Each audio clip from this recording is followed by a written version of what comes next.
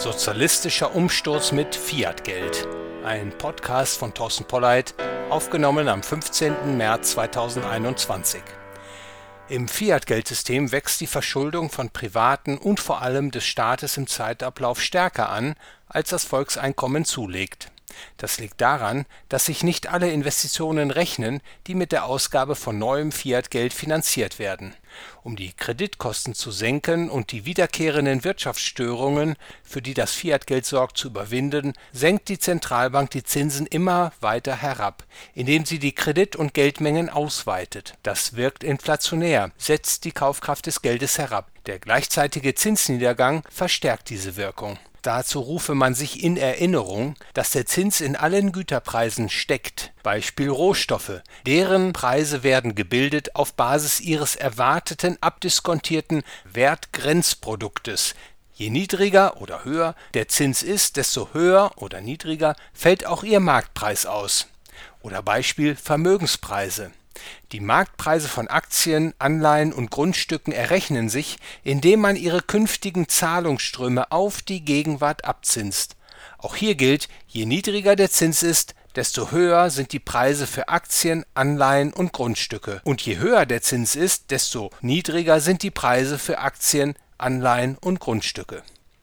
Damit offenbart sich ein großes Problem. Die künstlich gesenkten Zinsen treiben die Vermögensgüterpreise in die Höhe. Und die inflationierten Güterpreise bilden die nominale Grundlage, auf der sich die Verschuldung aufbaut. Kreditnehmer stellen ihren Banken bekanntlich Sicherheiten. Werden diese Sicherheiten preislich inflationiert, wächst auch das mögliche Kreditvolumen. Und sind die Vermögenspreise geld-, mengen- und zinsbedingt erst einmal stark inflationiert und die Marktakteure hoch verschuldet, wird ein Zinsansteigen sehr wahrscheinlich Pleitewellen in großem Stile nach sich ziehen. Viele Schuldner werden sprichwörtlich Haus und Hof verlieren. Sie erleiden bei einer Preisdeflation nicht nur den Verlust ihres Eigenkapitals, wenn die Schulden ihr nunmehr wertgemindertes Vermögen übersteigen. Sie bleiben in diesem Fall auch noch auf ihren Schulden sitzen, sind überschuldet. In solch einer Überschuldungskrise kommt es zu einer gewaltigen Vermögensumverteilung. Die Kreditgeber, soweit in den Kreditverträgen Sicherheiten vereinbart wurden, werden Eigentümer des Vermögens, das die Verschuldeten bislang ihr Eigentum nannten. Es liegt auf der Hand, dass es vor allem die Banken wären, an die die Konkursmasse, Häuser, Grundstücke, Unternehmensanteile überginge.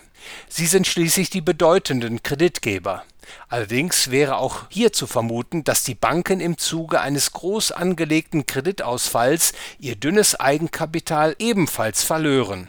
Um die Banken zu retten, würde dann vermutlich der Staat dafür sorgen, dass die Verbindlichkeiten der Banken in Eigenkapital umgewandelt würden, im Zuge von sogenannten Debt-for-Equity-Swaps. Die Gläubiger der Banken würden also zur Ader gelassen.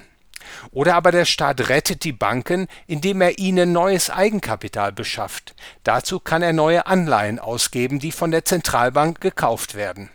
Das dadurch neu geschaffene Geld wird als frisches Eigenkapital in die Banken eingezahlt.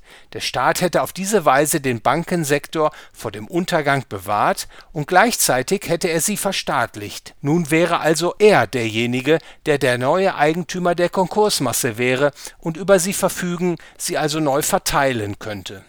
Das Platzen der Preisblase, die im Fiat-Geldsystem aufgebaut wurde, führt so gesehen zu einem wahren Umsturz der Eigentumsverhältnisse. Es würde die Volkswirtschaften in den Sozialismus katapultieren. Eine finstere Aussicht. Der Sozialismus, er steht für die Verstaatlichung der Produktionsmittel, ist erwiesenermaßen zum Scheitern verurteilt. Er lässt den materiellen Wohlstand der Volkswirtschaften gewaltig absinken. Mit der individuellen Freiheit bzw. mit dem, was heute noch davon übrig ist, wäre es vorbei. Zwang und Gewalt hielten Einzug in das Leben der Menschen. Noch aber haben die Inflationisten die Oberhand in den Regierungen und Zentralbanken. Sie wollen die Preisdeflation mit allen Mitteln verhindern. Die Geldpolitik im Zuge des politisch diktierten Lockdowns hat das unmissverständlich deutlich gemacht. Aber auch der Weg in eine zusehends inflationäre Geldpolitik ist letztlich kein Ausweg. Inflation zerrüttet das Gemeinwesen und sie ebnet den Boden für sozialistische Politiken wie Preiskontrollen, Rationierungen, Verstaatlichung von Betrieben und so weiter. wie man es auch drehen und wenden will. Das Fiat-Geld scheint den Weg in eine Welt der Unfreiheit zu ebnen. Doch, und das ist vielleicht ein Trost, die Geschicke der Menschheit sind nicht vorherbestimmt, wie es marxistische Denker vorgeben. Wer weiß, vielleicht stellt sich ja doch noch eine glückliche Fügung ein. Man sollte diese Möglichkeit keinesfalls ausschließen. Das empfahl schon Johann Wolfgang von Goethe, Zitat: Wir hoffen immer, und in allen Dingen ist es besser hoffen als verzweifeln. Ich bedanke mich für Ihre Aufmerksamkeit.